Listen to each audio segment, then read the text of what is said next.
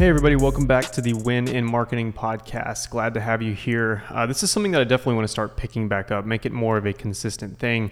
I do apologize for the echo in the background. I've ordered some sound dampening panels, so hopefully the audio quality here in the next few episodes is going to be much better than this one. But I wanted to make a quick episode today about email marketing. And if you are a follower of my YouTube channel, if you're a subscriber, you probably know that email marketing is something that I harp on a lot, something that I talk about a lot because, quite frankly, I think that most people or most marketers, maybe even business owners, don't know the benefits or assets that email marketing could bring you. And a lot of people kind of glaze over it as like, yeah, that's just kind of spammy. And for a lot of people, it is spammy. And I wanted to kind of break down today why it's beneficial, why you should consider it for your business, and maybe some different ways that you can use email marketing. So basically a broad spectrum of email is you can do it for businesses or you can email market to businesses. Now I'm going to start from the perspective of for businesses. So let's say you're a business owner or you're an agency working with another business and you're offering them email marketing solutions. There's a couple different ways that you can go about that. So number one, I want to lay the foundation of email marketing is pretty much the form of marketing that's done through email. Like I know, hard to figure out here.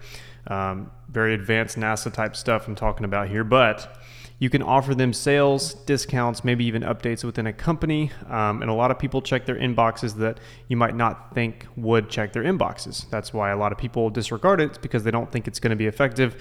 And in reality, you're leaving around, on average, 33% of revenue off of the table if you're not involving email marketing. And that's something that I talk to people a lot about in my consultations.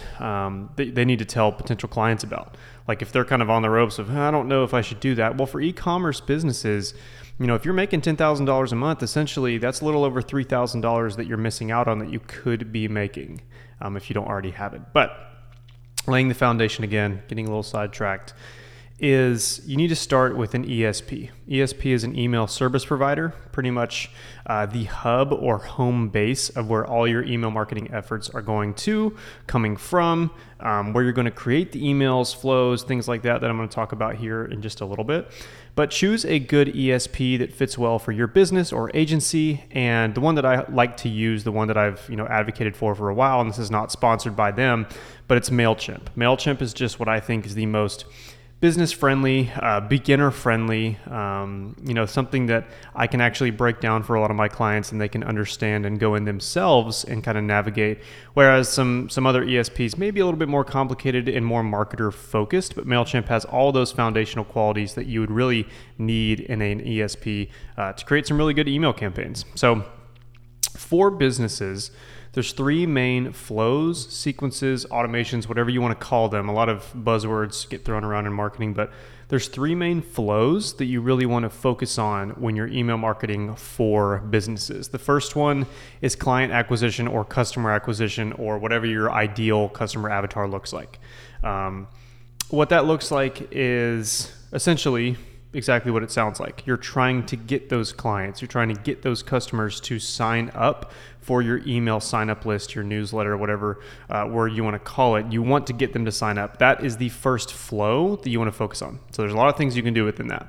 Obviously, the number one kind of first initial way that you want to look at client acquisition is taking advantage of their website. So, I'm sure you're familiar if you're listening to this podcast that when you go into, let's say you're online shopping and go into most stores, you see a pop-up within the first 10 to 20 seconds that says, hey, your first order get 10% off if you enter your email. And while that may seem annoying, while that may seem spammy, a lot of people call it, it works, and it works really well because even if you don't think you're going to read those emails, you just want the 10% off, people more times than not often end up reading the emails that come through and will become a return purchaser as opposed to a first-time buyer. And that obviously helps with lifetime value, and eventually if you want to sell the company, lifetime value is a very, very big thing. So client acquisition is something that you have to focus on, and it's really the baseline if they don't already have a big email list. Like I said, pop-ups are a great way to start doing that. Another way you can do that is social media. So you could also run some social media campaigns for a giveaway or a limited time discount saying, hey, if you want to enter this giveaway or if you want to take advantage of this deal, make sure that you're signed up to our email list, and you can do that from a link in bio. Pretty simple stuff here. And then the third is a paid way to get email signups. So advertising on social media, I wouldn't go for Google for this one. I would stick with social media. But advertising on social media, for example, Facebook ads saying, hey, for a limited time, get this free, PDF deal, whatever. There has to be an incentive for somebody to sign up. And that works really well if you can keep the cost per acquisition under the $2 to $3 range. That's typically the sweet spot. And if you're getting, anywhere from the average value of an email sign up list being $5 to $10 per email sign up, then you've got a pretty good cash cow coming in your way. So client acquisition is very, very big, something that you need to nail down if the client or business does not already have that. The second flow to email marketing for businesses is client nurture, new sign up nurture. So once we get that email, what are we doing for them? And this is a big thing because, once you have the email, a lot of businesses leave a lot of money on the table by not actually nurturing their email sign-up list. They just have this big list. I just signed a client the other day that's got a list of 5,000 people that he has zero idea what to do with, but they've come into his website, have signed up, and he's never sent them an email. That's a lot of money missed out on the table. I'm going to do some good work for him. That's pretty much, in terms of the MailChimp side, entails an automation. So let's say somebody comes in and comes into your website and puts in their email for that 10% off. Then the automation starts. So in MailChimp, they've got a really cool feature called Journeys. And this is something that a lot of ESPs have, but some don't. And MailChimp's features, like I said, the video is not sponsored. I know I'm really advocating for them here, but I really do think MailChimp is the easiest and most intuitive ESP out there, in my opinion.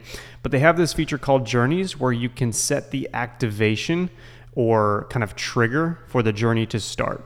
Now, MailChimp will connect on the back end to your website so that they know when to start this or when somebody signs up and you don't have to go in there manually. So let's say the trigger is somebody signs up. They automatically get sent an email saying, hey, thank you so much for stopping by. Thanks for being a part of the family, the company name, whatever it is.